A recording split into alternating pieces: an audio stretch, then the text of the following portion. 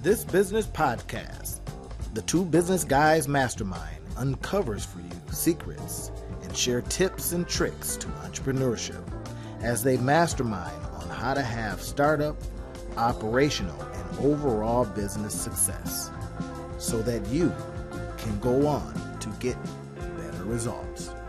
Enjoy. If you don't have control of your inventory, you could lose control of your money. Listen in as the Two Business Guys mastermind on how to control your inventory and control your cash. Enjoy. All right, everybody, we are back again. John is back with us. Last week, as you notice, he was away from the mic because he was fulfilling this huge retail order, and I love to hear success stories like that because guess what? That's what we're in business for, so the Two Business Guys are back together masterminding, and we're going to talk a little bit about what he experienced last week in terms of inventory control, inventory management. I think that's one of our top topics. But off mic, we were talking about trying different channels and trying different methods and marketing channels and testing things, right? I came across a really, really good book called Traction that I forgot that I had. I'm listening to, I got this the Get Rich team, right? And we got together and we had some victuals and some dinner, and we were talking about that book came up, and I'm thinking, man, that book sounds familiar to me, right? So I go home, look at my Amazon inventory, and yep, there it is. I have it. So what I ended up having, I had Alexa reading it to me. Oh, she just came on. I had her reading it to me. Sorry, I'm not sure about that. While I was in the office, right? And then I made a video of, that whole process and how you can use your AI, blah, blah, blah, blah, blah. All this kind of stuff. So anyway, I had the book, and it talked about trying different avenues, right? You don't want to put a lot of money in it, but what you're trying to do with your business is attempt to find the best place that your stuff sticks, where until it doesn't, right? And they suggest that every one of those areas eventually gets stale, right? It eventually gets stale, but your job is to constantly be trying different things. So John and I were talking about how with his Ineffable Sock brand, he found in his analytics that the majority of people buying them were women. I got some. I'm not a woman, but the point is that's who's buying them, whether they're buying them for their dudes or what. The point is, okay, with that in mind, then for John, the idea is to go to the Traction site, right? The Target, if you will, they talk about that in Traction, to go right to the area where most women are, or most of his customers and buyers, et cetera, are, right? And if you can, drill down on those analytics more, John, I can, show you some ways you can pinpoint them. I mean, to an accuracy like you wouldn't believe using Facebook. So, and not only just Facebook, there's some other little tips and tricks too. There's some other affiliate sites that I use that will do a lot of that work for you. So you can literally, act like you're getting ready to sell their socks and see who their target market is. Right? So you're going, oh my goodness, because a lot of times they'll have a lot of this for you already, right? The affiliate did all the work. They went and found the target market, women between the ages of, men between the ages of, whatever. And then you just kind of go, okay, cool. Then you take that information, bring it back into your ad platforms, and you just plug it in, right? Especially if you find, I'll give you an example for like ClickBank. ClickBank, the people that sell, the publishers on ClickBank, they do a really good job of, again, giving you all the assets because they just want stuff sold, right, through your channels. So they do a lot of the analytics and all that kind of stuff. So you can grab that information from them. You can even grab some of the ad copy, not copy it, but you can look at it and be inspired by it and then do your own. And then literally grab who they're targeting, what lanes they're targeting, what works, and just plug it in, right? And I think we talked a little bit about this before, but that allows you to now go where people are, your particular customer base. Now, we found that 71%, or the research is showing that 71% of the users on Pinterest are women. And women, they get after it, man. They buy the most of the stuff, right? They're the ones still reading books and all that kind of stuff. So now, running ads on Pinterest has never been easier. They make it so easy. As soon as you pin something, or as soon as you go in, they'll ask you, boom, you want to run an ad? Or do you want to pin something, right? And if you want to pin something, of course, then if you don't have a board already, they'll say, want to create one? You go, well, yeah, right? So you could literally be using it for that purpose only. And then the ads run really well. They give you the analytics, and you can literally see results from what you've done pretty quickly. You know what I mean? Because you'll see the impressions, which is normal language for in this space, and then you'll see how many people went over to your website, clicked on something, and then you can obviously see if there were purchases made. But that's our job, So now, what that's going to do, though, is that going to affect one thing? That's what we're going to be talking about today, everybody. Is that when you do one of these ad campaigns, or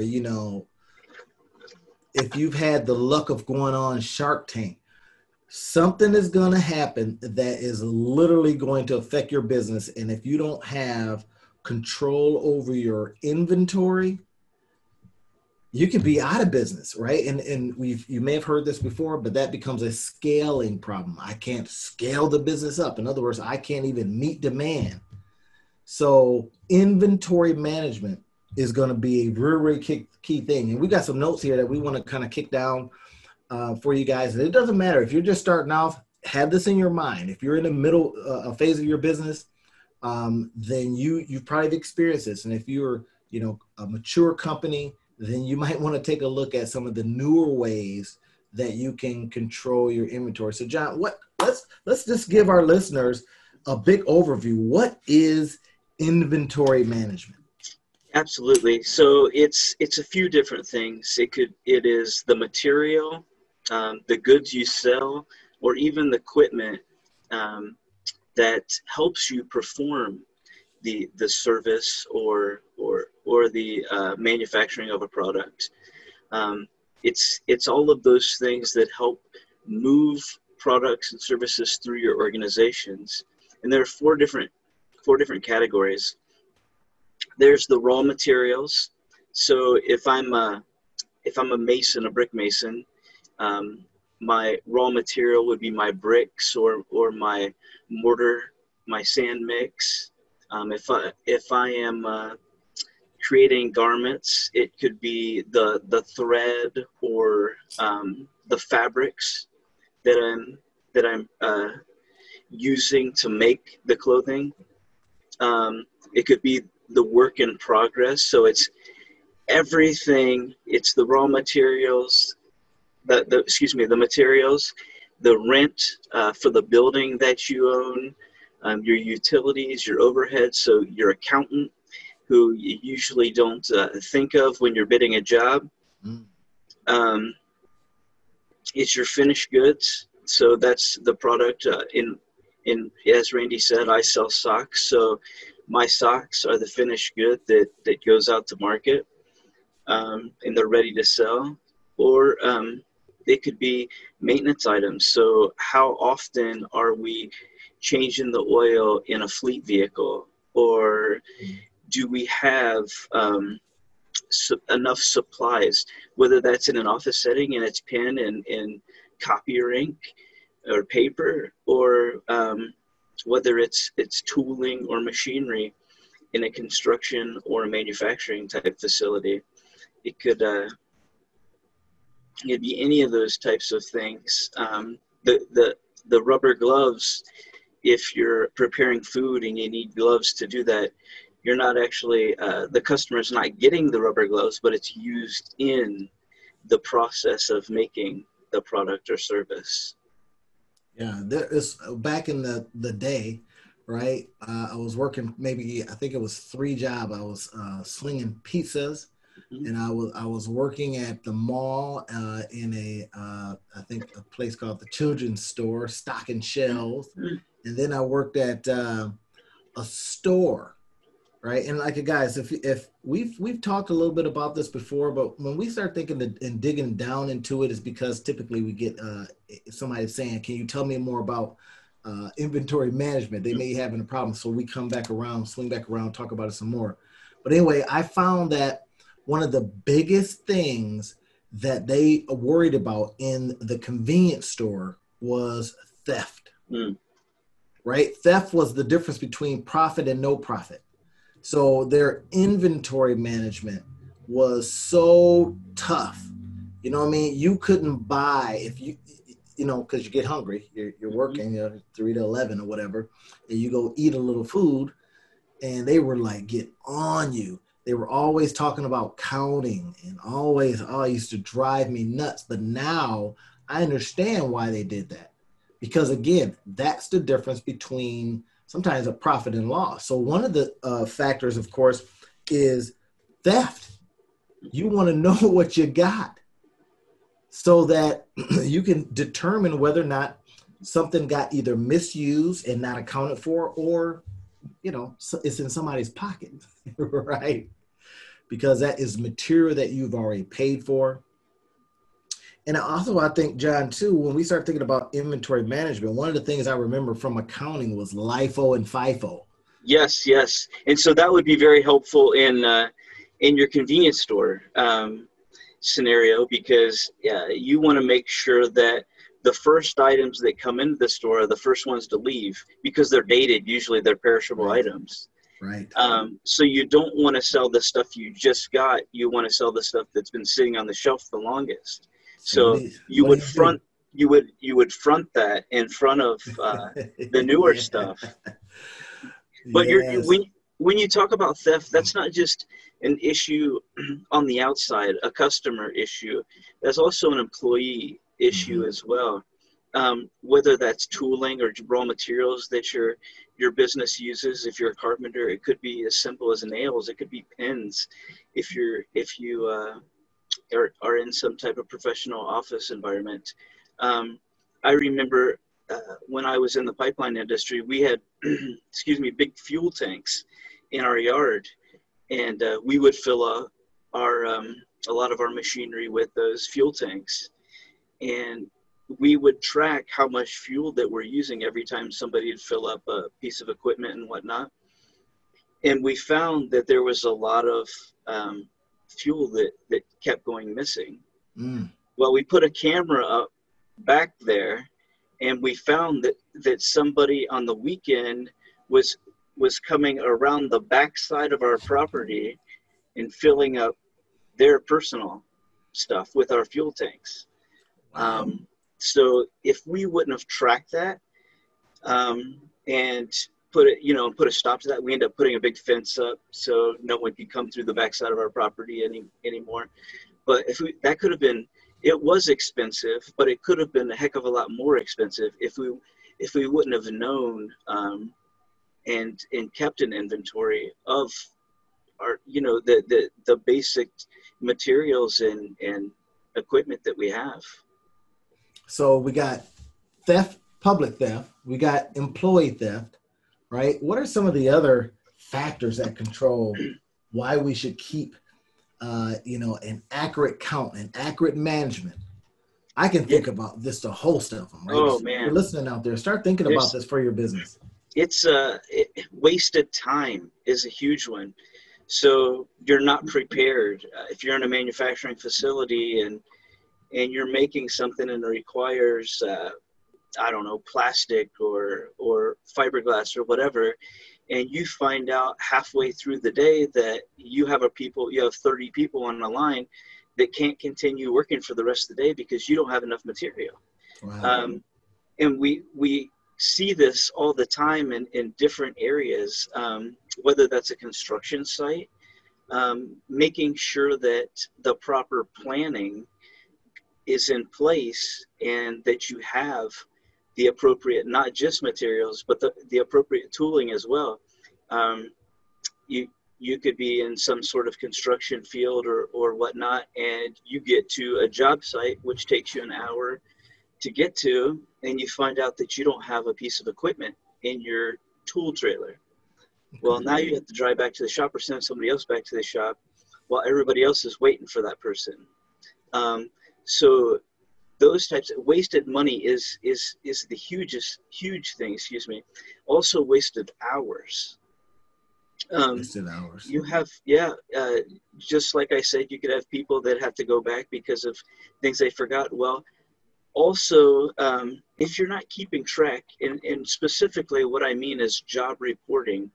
So every specific job should have a report, because when you put a bid together for anything, a proposal or contract, you should know about which professionals and how long and their pricing. So if I am a marketing agency and I'm hiring a photographer for half a day, I know what the market run of a photographer is for that time frame, and I have that time figured, that time and the materials and everything figured into my proposal.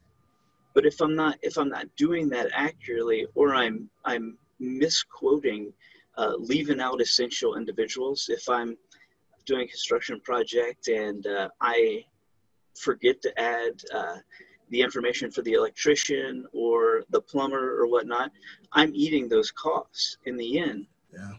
And this could be anything. A lot of individuals don't take into effect packaging materials. Let's say that I'm selling pins and I have to package those up in boxes and send them out and mail them. Well, if I'm not figuring everything from the paper in the box that holds the pins together, to the labels that go on the packages, to the tape or the plastic that your labels fit into, right. Well, those are costs that I'm eating. And so you as a business owner have to take into account all of those things. I mean, all of those things plus time, mileage, car, if you're driving your personal vehicle, or if you have a fleet, wear and tear on your vehicle and maintenance, oil changes, all of these things you should be cognizant of. And that's interesting that you say that, John, because this is when I think people are in their businesses and they just don't realize why they're not making any money, because all these little costs come up, right? And they're going, man, I did a good book of business. It shows that I should have made a profit given that I had X amount of customers and I charged them X amount of dollars. I should make money, right? And then, because I always do this too. I say, somebody tells me, how much money they made in their business, and the first thing that comes to my mind, and I don't know if I'm a cynic or what, but it's against what costs. Yep. Against what costs. Now I don't even throw in and time. Right.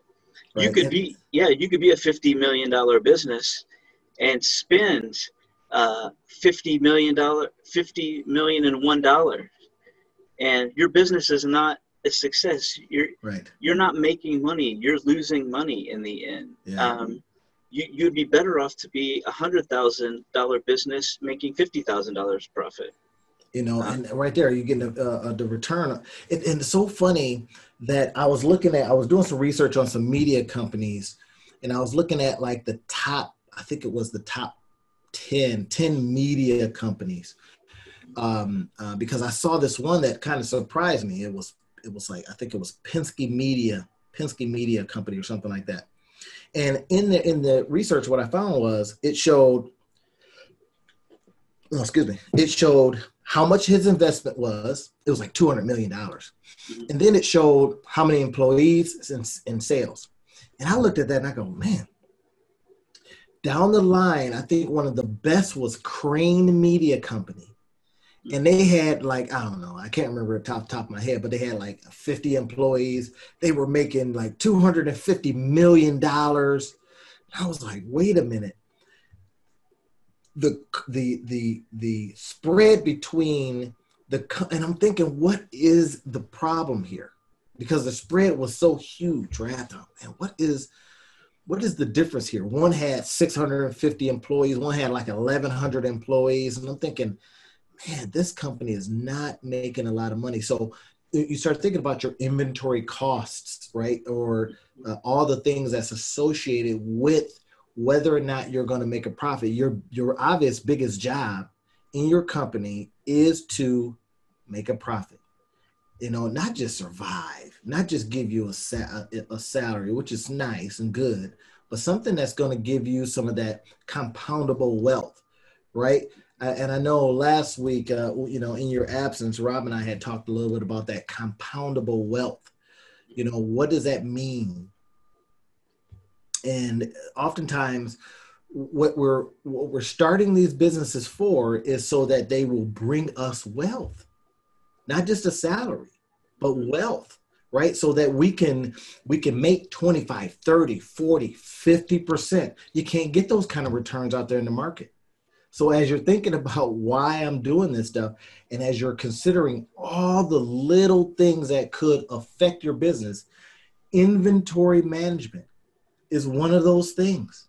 Right now, I work in the digital space, right? So, you know, I don't have, you know, that continual inventory management, if you will. But you guess what?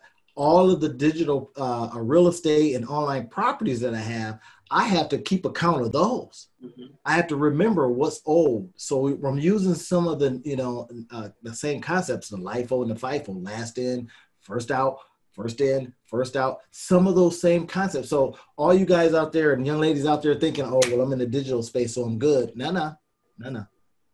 You still have to account for what you did last, right? And what's out there in front of the public, you know, first, if you will. You still have to think about these things. You have to refresh old courses. You have to add content. I'll give you an example. I bought a course from a very popular marketer out there. And man, I went in and it wasn't a lot of money, but I bought the course and it was the material was old. You know what I mean? It wasn't refreshed. I don't mind doing, you know, getting a course that's got some old material, but at least refresh it, man. I mean, come in and says, okay, here's an addendum too, right? It's like how when a singer does an album, right? And they're doing a compilation, if you will, an anthology or whatever in book writing. It's just, you know, you're adding extra pieces to what's already out there. And now you kind of go, oh, I get a little of the old and I get a little bit of the new. Yes. That's about inventory, managing your inventory in a way that makes sense. I just want to bring this up on is because we do run so many things digitally nowadays. Now, if you were to do a project for a company and there was some proprietary software that you had to purchase and you're only going to use it for this company, you have to make sure that it's going to be worth it, that's going to be included in your costs, that you're going to have payback. Because if you're not going to get paid for that software and you're never going to use it again, you just lost money if you're eating that cost. You take that out of your profits. And a lot of people in the digital space, they don't look at things as simple as that. And it's very important that we look at it. If, you know, when you're purchasing new programs, well, what's my return on investment? How many customers can I use this for? And how much can they underwrite it in, you know, be underwritten in their proposal, or my proposal to them. That's all good stuff. Go ahead, John. No, just making sure that you capture even the intangible things that may not, you know, it doesn't have to be something that you can feel in your hands. It's, you know, it could be as simple as software and, you know, things that you may not use on a daily basis. And hey, this is an anomaly. I'm using it special. Yeah. So you want to make sure you're capturing that. And when we talk about these hidden costs, everybody, think about that now. You just said in the digital space, right? I use a lot of apps. I think I had counted them up once, and I was up to there was 26 different apps that I, using. So what I personally, and this is a tip for you guys, is I spun those out, and then I, create a whole site called the tools to use to make money online. Right. And then now I can really speak to those tools. And then, you in essence become a reviewer of the tools. And then there's some money that you can make from that process, right? Because of course you can become affiliate to all of these, and et cetera, et cetera, et cetera. We'll talk more about that in our actual course. So, but that all is, some of the little things that you'll need. What we're about is, hey, what tricks, tips, and secrets that we can share with you as we mastermind, as two business guys mastermind on this stuff. And that's why we love to take a subject that we talked about before and break it apart in a different way and present it to you. So you've heard maybe bits and pieces, but now when we start adding that digital part, right? That's one of those things where you say, wait a minute, I didn't think about that. Absolutely.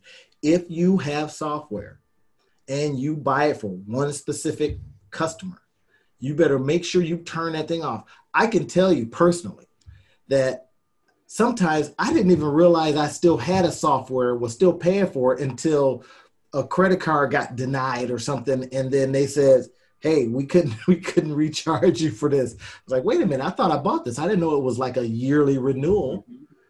Right. And I this is little things that eat at your money. And then at the end, when you're doing your checks and balances and you're going, wait a minute, why isn't my company making money like it should be? Little things like that. What I call them the little barrel leaks, right? Here's your barrel and it's supposed to collect your cash, but it's got all these darn leaks in it. You're constantly be on top of that. So now, is it something that we should dedicate a person to? Should we just have an inventory person? Or are you the inventory person just starting off, your solopreneur? What are we doing? Well, in small businesses, most of us wear multiple hats. But yes, somebody should be in charge of inventory. I'm not saying that's their sole responsibility in a smaller outfit. That is just not possible. That could be you as the owner taking on that role. But it needs to be done. Even looking at if there's servicing of machineries, if you have a copy machine or even a coffee machine, are we servicing those where we're not going to run into doing the preventive stuff, where we're not going to run into the big expenses down the line? Those are a lot of things that businesses don't think of. They run something until boom, it shuts off. It's busted. Because they get half the life out of that piece of equipment. So their payback was, they didn't even make money on that piece of equipment, essentially. So even doing the preventative stuff, it's just like preventative healthcare, if you think of it that way. If I'm going in, I'm getting my checkup done annually, and my doctor's checking out my levels, it's the same thing that we should be doing on everything. From the copy machine to like I said, any type of equipment. If you're looking at, hydraulic fluids, changing the oils on time, just making sure, greasing different joints so things aren't rusting up on you, but just making sure that stuff is taken care of in a way that you're going to get the most money out of it, because that's the key. If you're running it like heck and you're not taking care of it, you're not going to get the most out of that. That's interesting that you say that, because I can recall there were, one of the biggest games, if you will, for a lot of people selling stuff is the maintenance fees that they charge you to come and maintain it. Right. And that's math, right? When you start, and not a lot of heavy math. It's just basically saying, okay, I got this piece of equipment, and this is how we, need to be looking at our car, everything. I've got this piece of equipment. it says it's supposed to last 3.5 years. You know, if you're in the restaurant business, you know this is key. You know, you got a slicer and it's supposed to last you 3.5 years, right? But it also says weekly maintenance is required. And you kind of go, it'll last me through, and it lasts the year. Now, think about the math there. You now have to potentially go buy, for not doing a weekly something, whatever that was that they suggest, taking it apart, I don't know, oil in it, whatever it is, right? And if you didn't do that, now you have to go buy another piece of equipment. You know, I mean, there's so many different things to think about, but this is all about managing what you have. Now, again, when you hear, you know, managing inventory management, think of that as a metaphor as well, right? It doesn't matter if you're a painter. What about your brushes? You don't have the right brushes. You didn't do them right, right? And I remember when I was in the house repair and flipping business and all that kind of stuff, man. And I would go through, like you would not believe, I would go through rollers for painting. And it drove me nuts. And then I saw somebody do something once, this old school painter, after he was done with his roller for the day, he would take a old, you know, like an old plastic bag, and he would wrap it. I thought, what is this guy doing? He's wrapping. But when you came back the next day, it wasn't dried out. You can literally start where you left off. I thought, how brilliant is that? But you know what I mean? That's a management thing. Painters, you know, I got a friend that's an artist. He did some really, really good art for me, you know, did our family portrait from a picture, you know, cost me a lot of money. But my point is that, you know, he talked about the time it took him and the time that he had to go through different brushes because one dried out. That's managing your inventory. All right, again, somebody's out there, you know, being a smart A, and they're saying, well, I'm in the digital space. Okay, all right. We talked about how that's important too. You got to make sure that the stuff you have, I'll give you an example from Zoom. Everybody's doing Zoom now, right? So what's happening with Zoom? Zoom, number one, they had all kind of security problems, right? Security problems like crazy. And then, so they had to do some extra stuff. Now they had been, you know, going along with the, you know, millions of users that they had, and all of a sudden they spiked up. So it required more attention to their infrastructure. Right? They had to manage what they had differently. They had to put in some protocols. On the housing side, like John and I, we were talking, and there was a point that John had stopped, and it says, your internet's unstable. So I probably have to upgrade, you know, my router. I should probably get some extenders because now I'm in a different office. I got, you know, 3 computers going. These are the little things that can affect what you're doing. And if we're not managing those, it's going to affect our business. You know, you don't want to be, we've seen it, right? We've seen this before. We see a company and it's like, man, that truck used to be awesome. Now it's a bucket of balls. You know, and you know, I don't know if I want that guy showing up at that plumber showing up at my house with the raggedy vehicle, because if he's not driving a decent vehicle, maybe he's not going to do a decent job on my plumbing. Yeah, now you're starting to see the various areas that this matters and what you may have to do. Now, here's another consideration. This is something that when I saw it in your notes, John, I thought, man, I didn't think about that. But when you have certain people doing certain jobs, and at what price point they're doing those jobs. This is huge. This is so big.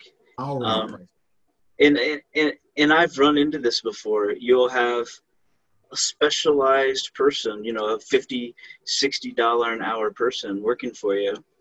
And they're going to, you know, they're spending an hour preparing for the day, getting their materials together and loading it up into their vehicle, or going to Home Depot or wherever, and just wasting time like that. where you could have had a $20 an hour person prepare that ahead of time, or you could have had the $20 an hour person, be going to Home Depot or filling up the fuel in the truck ahead of time. So you're not wasting money because you're paying $30 more an hour for a person to do that. Sure. And you're not wasting, but also your time too. That's time that $50 an hour is not on. They're not on the job site performing their specialty. That's key. I remember I was working over, and this is just another area now. Why we're talking about this is because we're talking about inventory management, but as it relates to now your employees, for example. And I remember when I was, director of workforce development for a nonprofit here in town, and we had just let go of a guy and all this stuff. So, one guy was left, and he was just, getting his head crushed, man, from all of the people that he had to write resumes for and the whole thing. So I started helping out. Now here I am, the director of the department, and I was doing resumes. Now don't get me wrong, I could do resumes. But the point was, I shouldn't have been doing resumes. Was that the best use of your time for the dollar amount that you were getting paid? Exactly. I should have been, in Lansing doing, political stuff. I should have been, canvassing all over. I should have been doing that kind of stuff. But yet, out of the desire to do a good job with the customers, which is obviously, you do what you have to do, you still have to understand. And one of the examples I like to use, and I heard this recently, I tell you, man, it changed the way I started thinking about how I do business. It says that eventually you have to stop being a soldier and start being a general, right? And a general is not out there hand-to-hand combat. Can they? Absolutely. Should they be? No. Right. And I've had this discussion with a lot of team leaders, and I'll say to them and I'll give you an example. Well, if I don't show the employees that I would clean the bathroom, they're not going to think that I'm working. And what I say is, well, you never ask someone to do something that you're not willing to do yourself, that's unsafe, that you wouldn't do. But you have to also be conscientious of, well, if you're doing something that someone at a lower pay grade can do, and you could have been doing something else with your time, right? You're losing money. So it's the balance of those two things. You don't tell somebody to do something that you wouldn't do yourself, but at the same time, you have to understand what people are getting paid in their specialties, and is that the best use of their time for the company? That's one of those things, John, that I tell you, as you're thinking about your business, and this is one of the reasons why we wanted to come on and just mastermind on this stuff, because, and now we're going through a list of like 30 things, right? When we first started, we kind of went through like a list of 30 things that are making these businesses fail. And we're probably at number 27. Right, which is inventory management. I didn't go in any particular order, but it is critical that you start thinking about this stuff. Now, as we go forward, after we get through the 30, then what we're going to be doing is just, breaking these pieces apart and showing you how they work in your business and how you can now start going out there doing some of these special things. Maybe it's getting some software. Maybe it's leveraging people. Maybe it's leveraging something that's already free for you out there, information-wise, so that you can now have an easier time as you continue on making your money in your business, right? And we mastermind on this stuff all weekend. We apply it to our own businesses, right? And one of the things I wanted to get into, John, is you had a very busy week with your own inventory, right? And when I heard your story, man, it kind of, brought a chuckle to me because we all, if we've been in any kind of business, we know that we've had inventory before. Whether you're, multi-level marketing, you had a whole bunch of products in your garage that you had to sell. Doesn't matter. I mean, back in the day, I used to mess around with the water purifiers, but back in the day, I think they were called NSAs. I don't even think we could say NSA now because NSA will get you.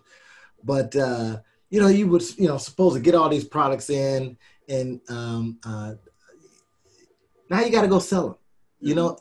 Lord forbid if you have a flood, right? Or the basement flood. So when you were putting out your products, when you had a huge call for your inventory, what was that like? What did you have to do? You were so busy, man.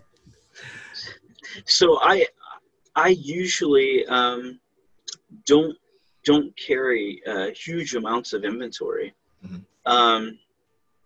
because when I do place large orders, I have them sent directly to from the manufacturer to the customers.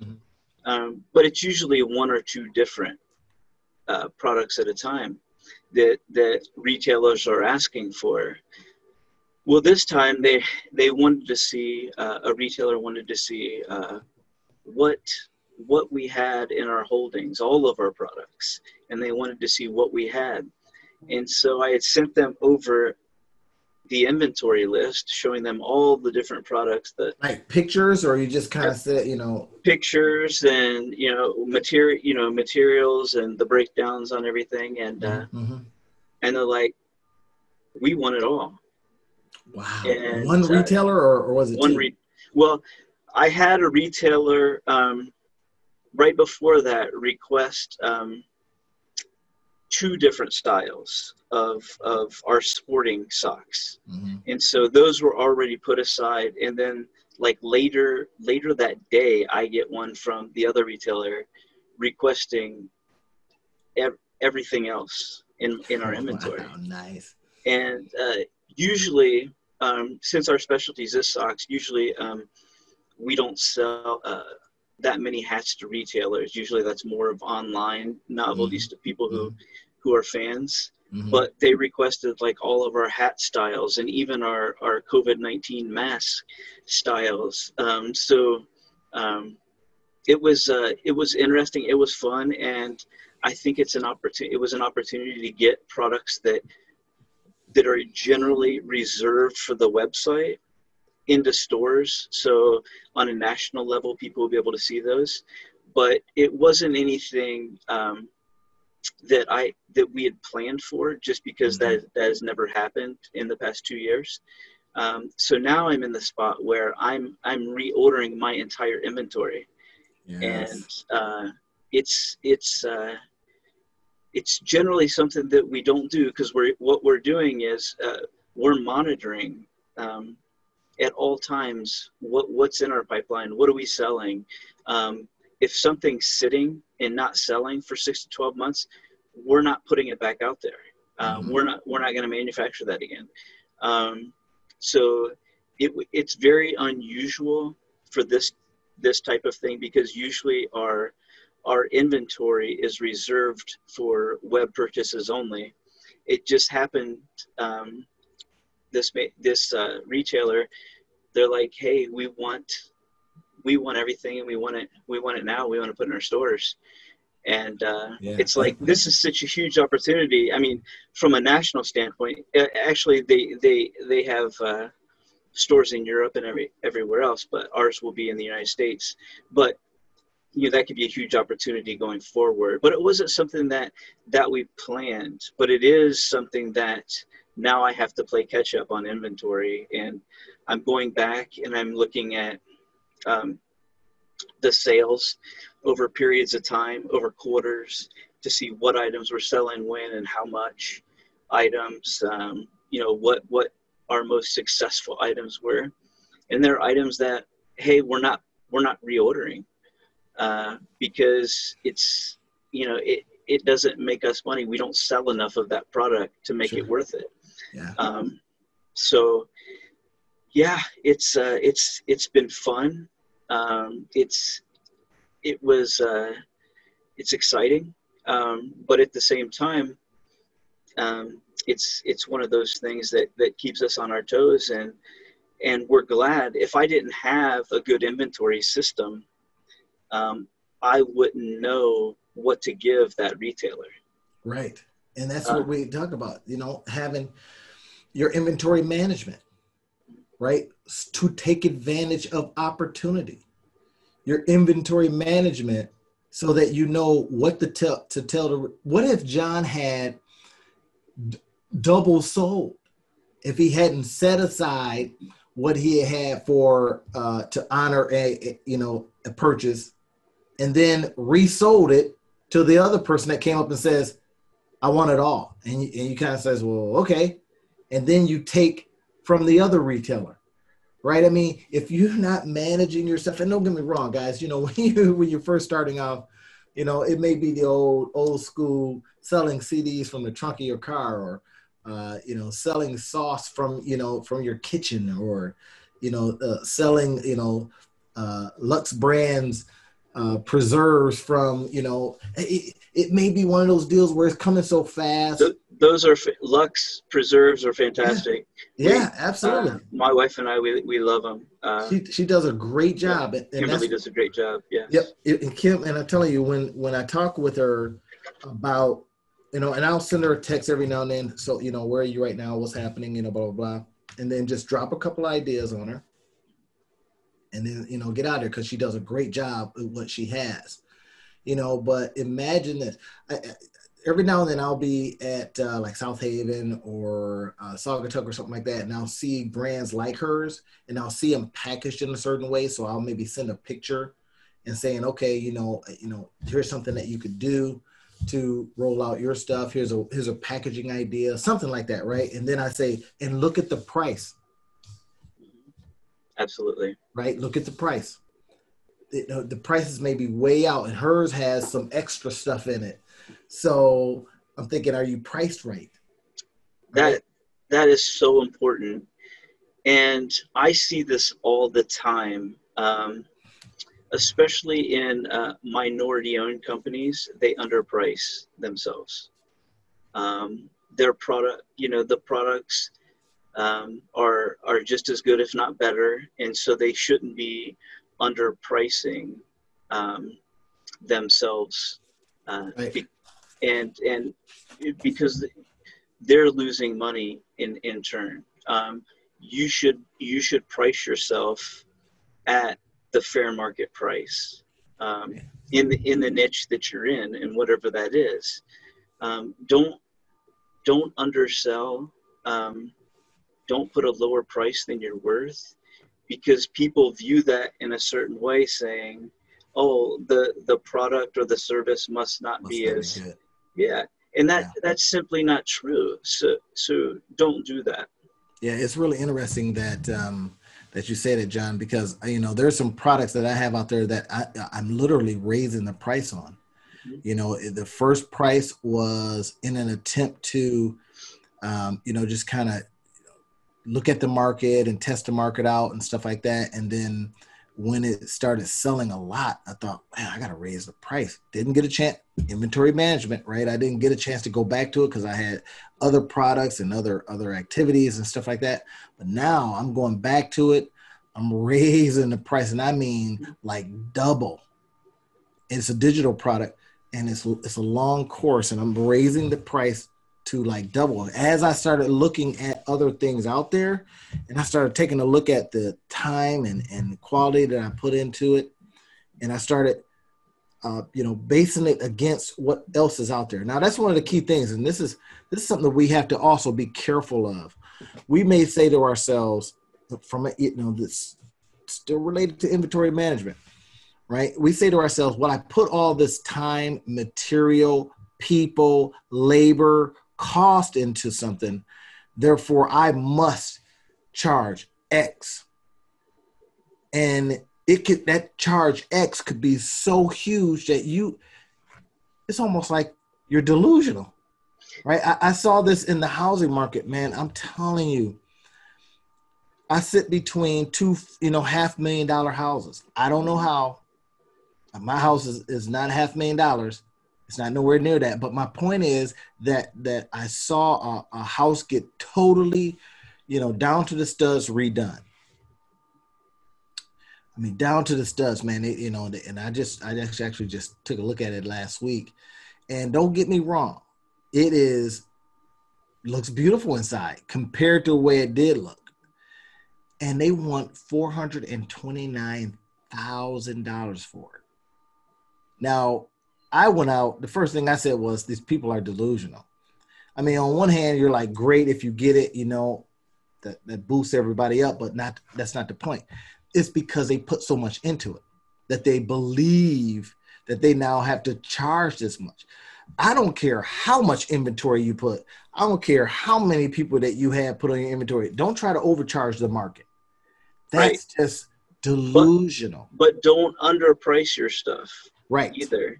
And in the beginning, you're going to take a loss in the business because there are things when you're establishing a brand, there's a lot of research that you're doing, a lot of designing, a lot of marketing that you're finding doesn't work the way that you thought it would. Sure. But when after you've been established,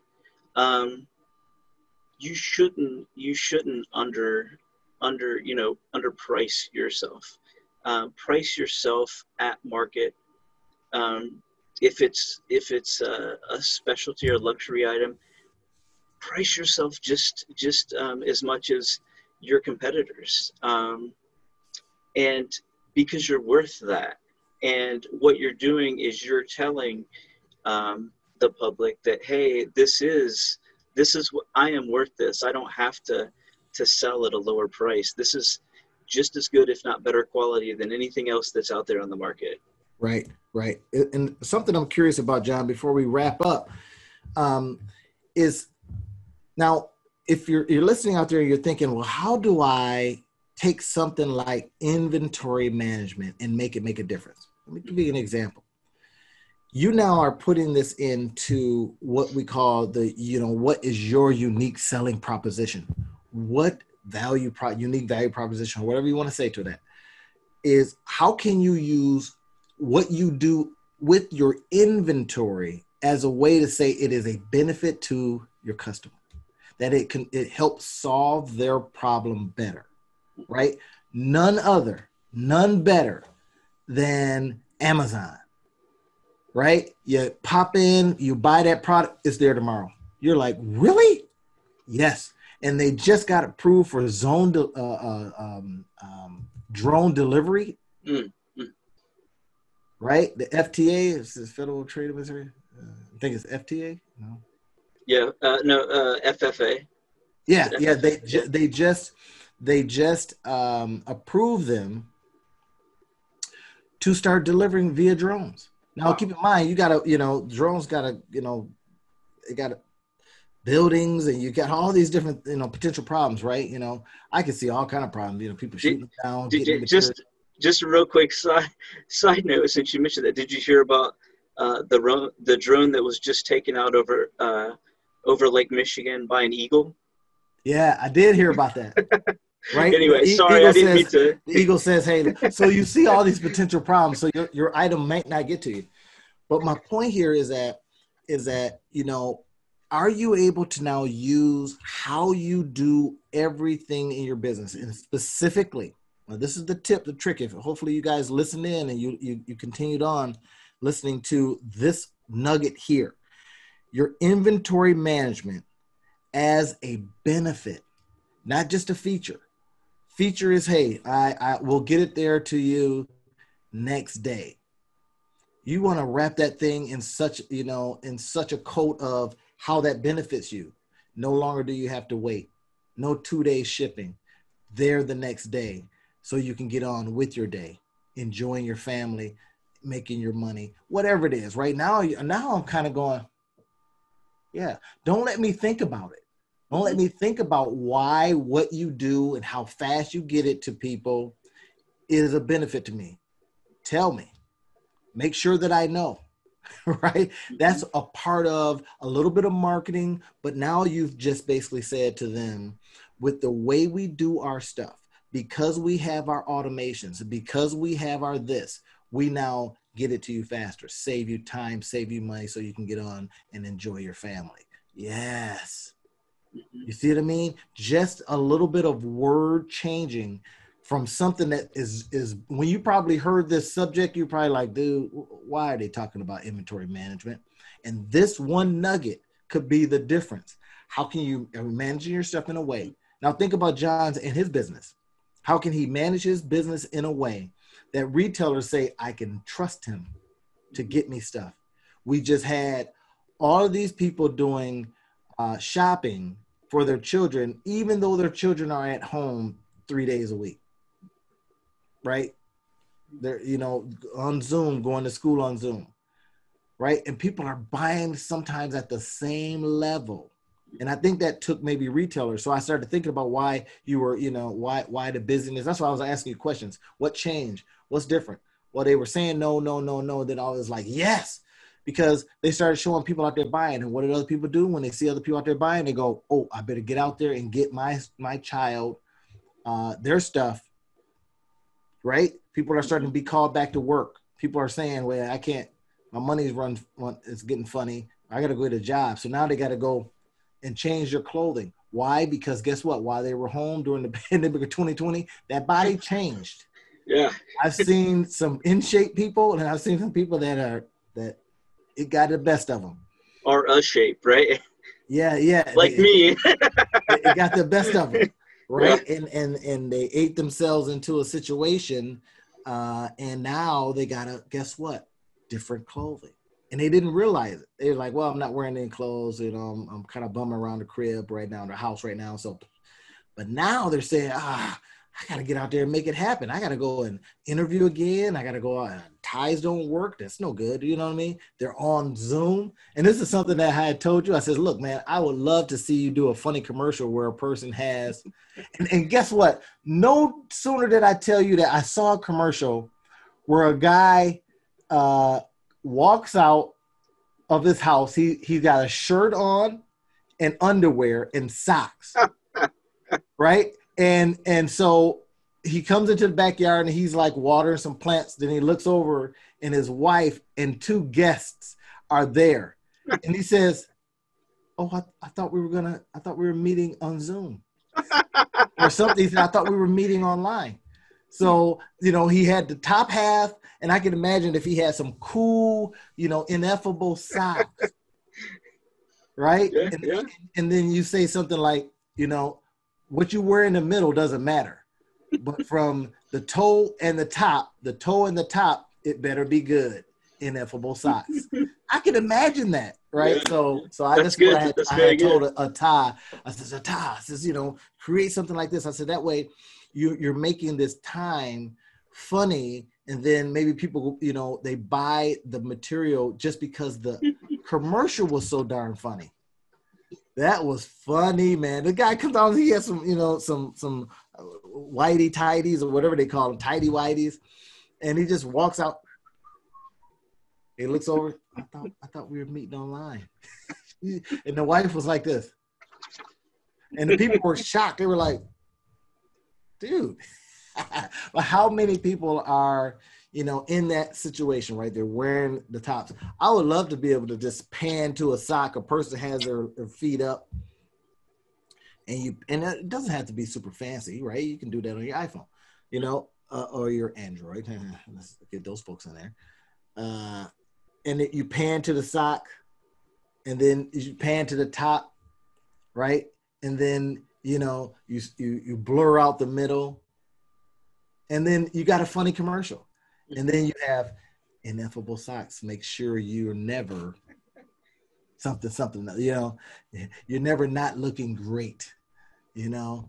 And that's awesome, man. And that just becomes something so funny. Roll that out on a couple of YouTube videos, send some ads to them. You put the link in there for where they can get them, right? Or subscribe. I think you just rolled out a subscription service, right? Which is all these are just lanes.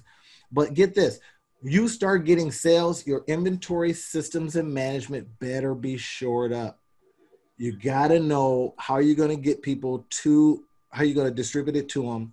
and you got to know, you know, if I order, and you got different sizes socks, right? I had some that were a little snug on me, right? And then we had like women's cut, and we're actually doing a little more children's in this newest batch that we're coming out with. We're gonna have some more children's. I've been having my kids and my kids' friends and stuff. When are you gonna have socks in our size? And so so yes, we have different cuts. So we have a women's cut, which would be a little slimmer. We have athletic cuts, which is more like a tube sock. The novelty cut, and then we'll also have the kids sizes as well. So there it is, everybody. You're able to understand why it's important to have a good inventory management system, style, procedures, however you want to say it, so that you can maximize on your profit potential.